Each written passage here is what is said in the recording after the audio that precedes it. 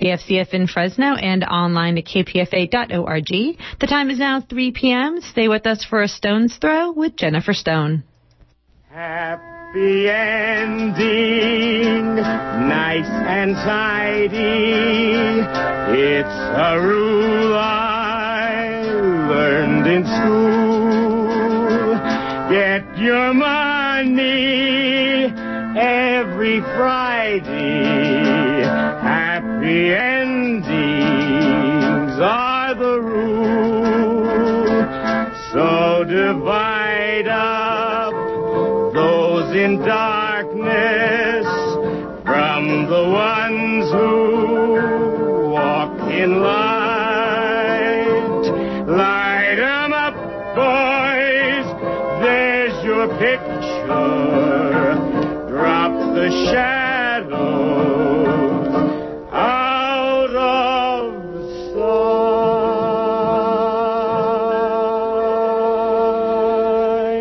sight. This is Jennifer Stone with Stone's Throw. Today is Tuesday, July the 9th, 2013. And today I'm throwing myself at the feminine geniuses once more, my literary saints. These are my sacred texts, you know. The older ones lead straight to our contemporary writers, you know. All my dead dears, they're just, what is the word for that? Ancestors? No. They're the creatrix, the source. Anyway, I think of women writers like knots on a rope, you know. These are the women who pull me out of the pit, the well, I guess, where I'm struggling not to drown. Yes, my raison d'etre. Last time I was talking a little bit about the, I guess I have to say patriarchal view of the great women writers. I'm going to do, let's see, an old friend today and then the Brontes. I was trying to say last time that the women writers of the 19th century were not privileged women, and they certainly weren't the wispy repressed spinsters, you know, sort of thing. Nathaniel Hawthorne. Anyway, I'm looking here. Yes, example of that is Dante Gabriel Rossetti. He liked them. Now, he got it. Alice James over in England, she got it. She said the critics were so stupid they don't understand when something is really first rate. Anyway, my favorite review of Emily Bronte's Wuthering Heights in 1854, here, Dante Gabriel Rossetti writes, "It is a fiend of a book. The action is laid in hell. Only it seems places and people have English names there." Now, today I want to start with a poem sent to me by a friend. Let's see. She's not teaching at Rutgers anymore. She's an emeritus. I don't think she's as old as I am. Her name is Alicia Ostraker. She has, 14 books of poetry out. Yes, here she's still teaching at the MFA program at Drew University. She's the sort of poet who will never stop teaching. I just found one poem in the book she sent me, The Book of Life, she calls it. Yes, as Emily Bronte says, there's the Bible and then there's the Book of Nature. Anyway, Alicia Ostraker, I have written about and talked to you about in the past and will continue to do so, but just to begin today to show you that women still have, the eye, the Cassandra knowledge.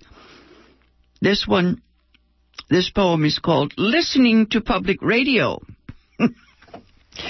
It begins with a French phrase, a little epigram. Let's see. It means the struggle continues. That's funny. I think the truth is I've ceased to struggle. I just stay home and read my New Yorkers. But most people who listen to KPFA are still out there struggling. I think my days now are spent just trying to survive the disaster du jour. This week has been a real bitch. That stuff overwhelms. I must just turn off the media. If I can't do something about it, what's the use of wringing my hands? Anyway, I'll go water the ferns and paint a picture, but let me start with Alicia's poem, Listening to Public Radio. One every morning, it feels increasingly like the world of the 30s our parents described and we have read about, when fascism knew what it wanted and descended over Europe like a light frost that suddenly becomes a blizzard, or like volcano ash before it erupts. Everyone saw it, but nobody could stop it. Or not enough people wished to stop it. So nature took its course. The book of Job became true. The millions and the millions disappeared. 2. I am like one of those sheep in the hymn. Sheep may safely graze. Or a lamb in the psalm, the Lord is my shepherd. When the wolves come growling from the woods, I am not prepared. I have no idea what to do. I would have been trundled off to the camps so easily, without putting up a fight, that's right. I am among the cows, trotting, farting, eating, sleeping, cowed, bellowing toward the narrow gate. The metal head restraint, the stink up ahead, pouring out like a river, and after that, the stun gun, the blade, the steel hook, the axes. Ultimately, the plastic wrapping that protects the meat from air. Now, I'm ashamed that I had to change a couple words here. I should have told you before. Those cows that were trotting and farting and the other things they did was not eating and sleeping, but it's a shame that the FCC doesn't allow us to write poetry, to read poetry the way it's written. My gosh. Anyway, that's Alicia Ostriker. I'm going to get back to her work. I have 3 of her books that I'm working on now, but that one is called The Book of Life. You can find her work, I'm sure, on the net. Last name is spelled Ostriker. Alicia Ostriker. The Book of Life. See, here's a review. Her voice is by turns bitter, lyrical, cajoling, ironic. Her quarrel is a prophet's quarrel with a divine presence. Right, that's it. She's up there doing battle. Doing battle with God. Same as Emily Bronte. Emily Bronte writes, she writes of the presence, the masculine presence she calls a tyrant. And, of course, she takes refuge in her notion that God or divinity or her sacred beliefs can transcend the oppression in which she lives. Lots of luck, girl. Anyway, last Tuesday when I ended, I wanted to tell you about the village that the Brontes lived in. I am of the opinion that what gets written has a great deal to do with where people live and what's going on around them. I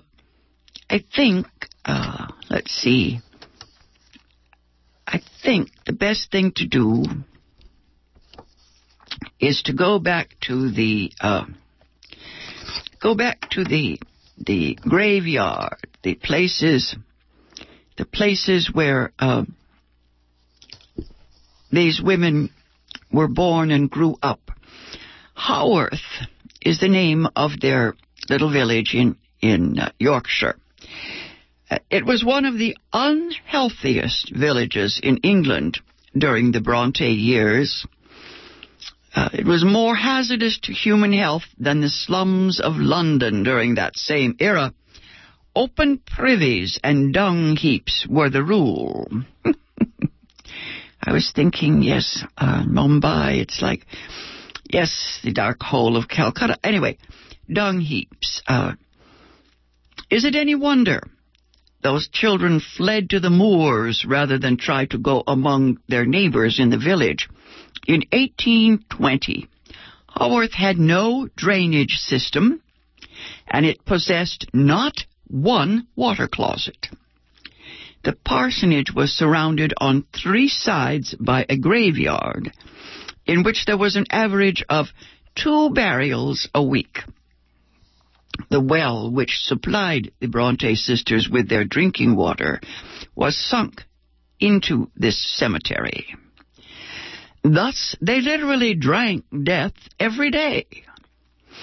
Reports of the health inspectors indicate that the church smelled moribund. Quote here from the report, yes, health inspector's report. The exhalations from the remains of past generations inside the building, the church, have long rendered it a most undesirable place in which to worship, without being too pungently reminded of the ultimate end of all things. That's an end of the quote from the village inspector in 1820. Now, these graves were close set.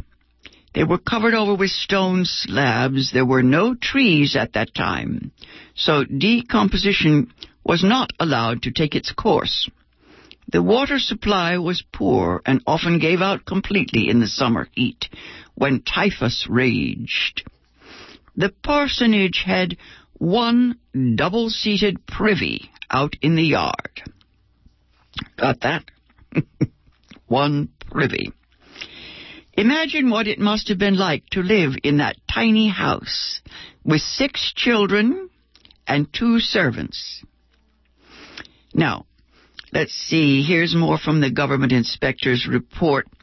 Later, there's one in 1850 which describes a situation in Haworth which had not altered much over the 30 years. Quote, 2 of the privies, used by a dozen families each, are in the public street, not only within view of the houses, but exposed to the gaze of passers-by, whilst a third, as though even in such a situation were too private, is perched upon an eminence commanding the whole length of the main street. The cesspit of this privy lies below it and opens by a small door into the main street. Occasionally this door is burst open by the superincumbent weight of night soil and ashes, and they overflow into the public street, and at all times a disgusting effluvium escapes. End of quote. It's no wonder that the Brontes' Aunt Branwell, their mother's sister, right, their mother was dead by this time,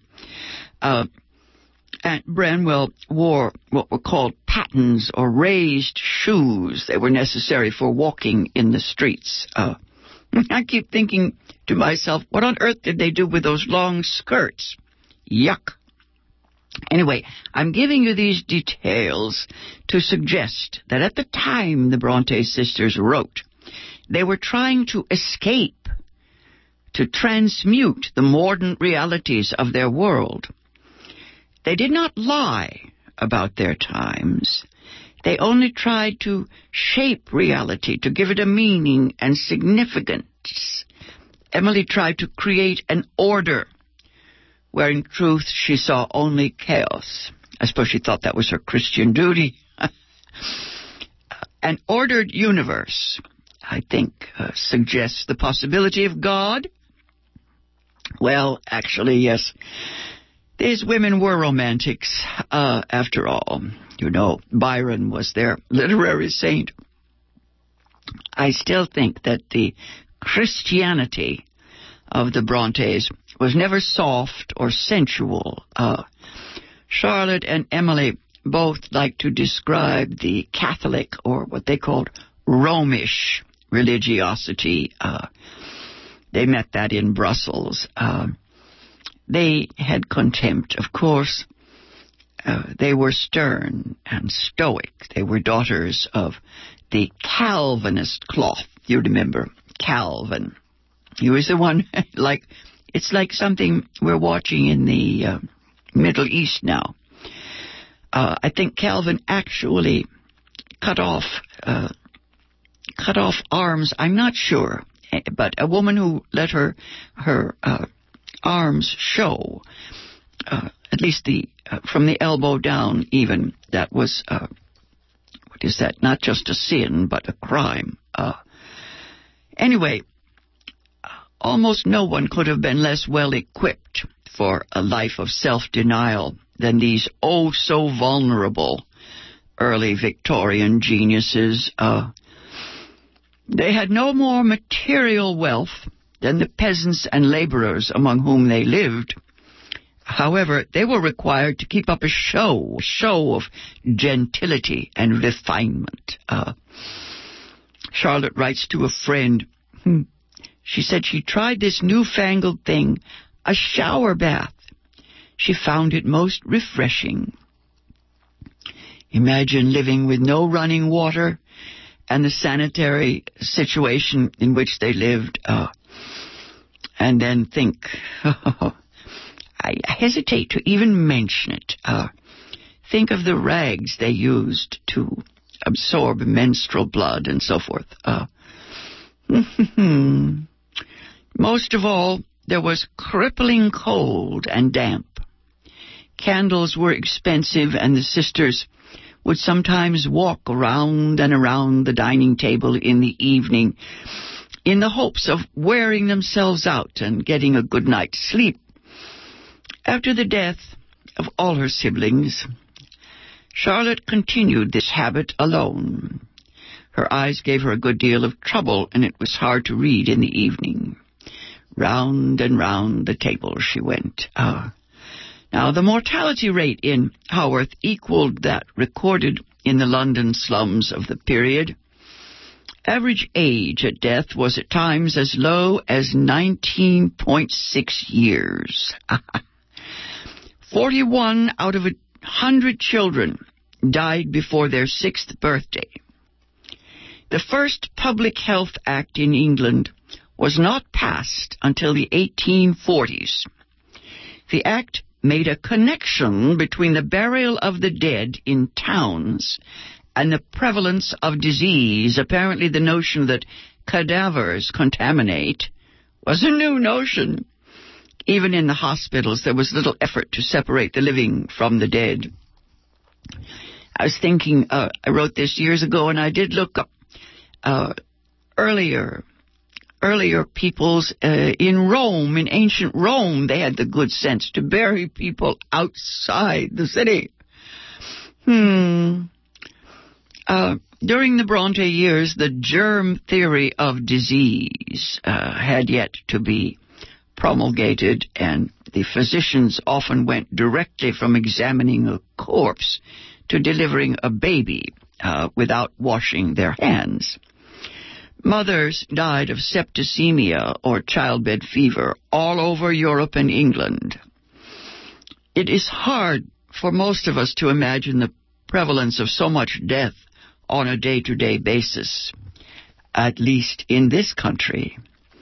I keep noticing that, as Alicia Ostraker wrote in her poem in which she compares our times to the time in Germany between the two great wars, the Weimar Republic, right? I keep looking around and seeing throwbacks to much earlier times. If you look at Syria today, I noticed this, I think, well, I've noticed it all my life, but Rwanda was the first time it hit me in the solar plexus. It's a matter of scale, I think. Anyway, for the Brontes, eternity was no metaphor. Sitting in the parsonage, Charlotte Bronte writes, there have I sat on the low bedstead, my eyes fixed on the window through which no other landscape than a monstrous stretch of moorland and a grey church tower rising from the centre of a churchyard so filled with graves that the rank weeds and coarse grass scarce had room to shoot up between the monuments. For Emily, all this bleak world was a source of passion. Here is a poem by Emily. She uses her environment to fuel her art. I guess that's the trick, I think, of those who write in prison. Emily writes, there is a spot mid barren hills where winter howls and drives the rain. The house is old. The trees are bare. Moonless above bends twilight's dome, the mute bird sitting on the stone, the dark moss dripping from the wall, the thorn trees gaunt, the walks o'ergrown. I love them. How I love them all. And of course, Emily Bronte, the monumental, the most grandiose of these sisters. She wrote about the graves of Cathy and Heathcliff in Wuthering Heights. She used the graves as metaphors. Love beyond the grave, you know. In the novel, the long-dead Cathy, who died in childbirth at the age of 23, she is joined by her recently deceased husband, Edgar Linton, and Heathcliff is very angry. He opens her grave. He discovers her body has scarcely decomposed. Perhaps Emily Bronte had seen such things in the churchyard that surrounded her home. Perhaps it is true that the heavy stone slabs used on the tombs did slow down decomposition. Heathcliff tells his housekeeper, Nellie, about his plans for joining Cathy in the earth one day. These are the words of Heathcliff. He says, yesterday I got the sexton who was digging Linton's grave. That's Cathy's husband. I got the sexton who was digging Linton's grave to remove the earth off her coffin lid, and I opened it. I thought once I would have stayed there. When I saw her face again, it is hers yet. He had hard work to stir me, but he said it would change if the air blew on it, and so I struck one side of the coffin loose and covered it up. Not Linton's side, damn him. I bribed the sexton to pull it away. When I'm laid there, when I am lying beside her, I want him to slide mine out too. And then by the time Linton gets to us, he will not know which is which. Now, scenes like this are not uncommon in the literature of the early 19th century. There's a description given by George Sand in her History of My Life. She wrote about her last farewell to her father. This is reality, not a novel. She kisses his lips. It's 10 years after his burial. And she goes to his grave and lifts up his face, his lips. During the funeral of her grandmother, her tutor's head discovers that her father's head is coming apart from his body, and her tutor is upset. He doesn't want her to see this. Actually, her father's neck was broken in a fall from his horse, and it is at this point that George Sand enters the crypt and kisses her father goodbye. She never had an opportunity to do so while he was alive. George Sand seemed to find the experience very moving. I remember the exhumed body of Marguerite Gautier in the novel The Lady of the Camellias in 1848, yes. And then, of course, there's the exhumation of Lizzie Seidel, the young wife of Dante Gabriel Rossetti. Rossetti buried his libretti in her coffin, but then some 7 years later, he had recovered from his grief and decided to dig them up. Lizzie had killed herself with an overdose of laudanum, laudanum, the wine or tincture of opium. The story goes that her golden hair had kept on growing and that it filled her coffin. Golden Lizzie is perhaps the woman made famous as the tormented creature in Christina Rossetti's poem, Goblin Market. Yes, Christina Rossetti was Dante's sister. Her story is fantastic. I love Christina Rossetti. She was born on my birthday. No, I was born on her birthday. Yes. The 19th century was as close to its dead as we are estranged from ours. Edgar Allan Poe was perhaps too close and mingled too intimately with the dust of the grave. Still, those who forget the taste of death often forget the flavor of life. Life in Yorkshire for the Bronte sisters was miserable and mystic, severe and sensual, holy and horrible all at once. The wretched world of reality drove them into subjectivity. Fantasy was a necessity. Now, I have to stop there. I have so much material on the Brontes. I'll try to finish it up next Tuesday. This has been Jennifer Stone. I will be back on the air at this time next Tuesday. Until then, go easy. And if you can't go easy, go as easy as you can. Drop the shadows out of sight.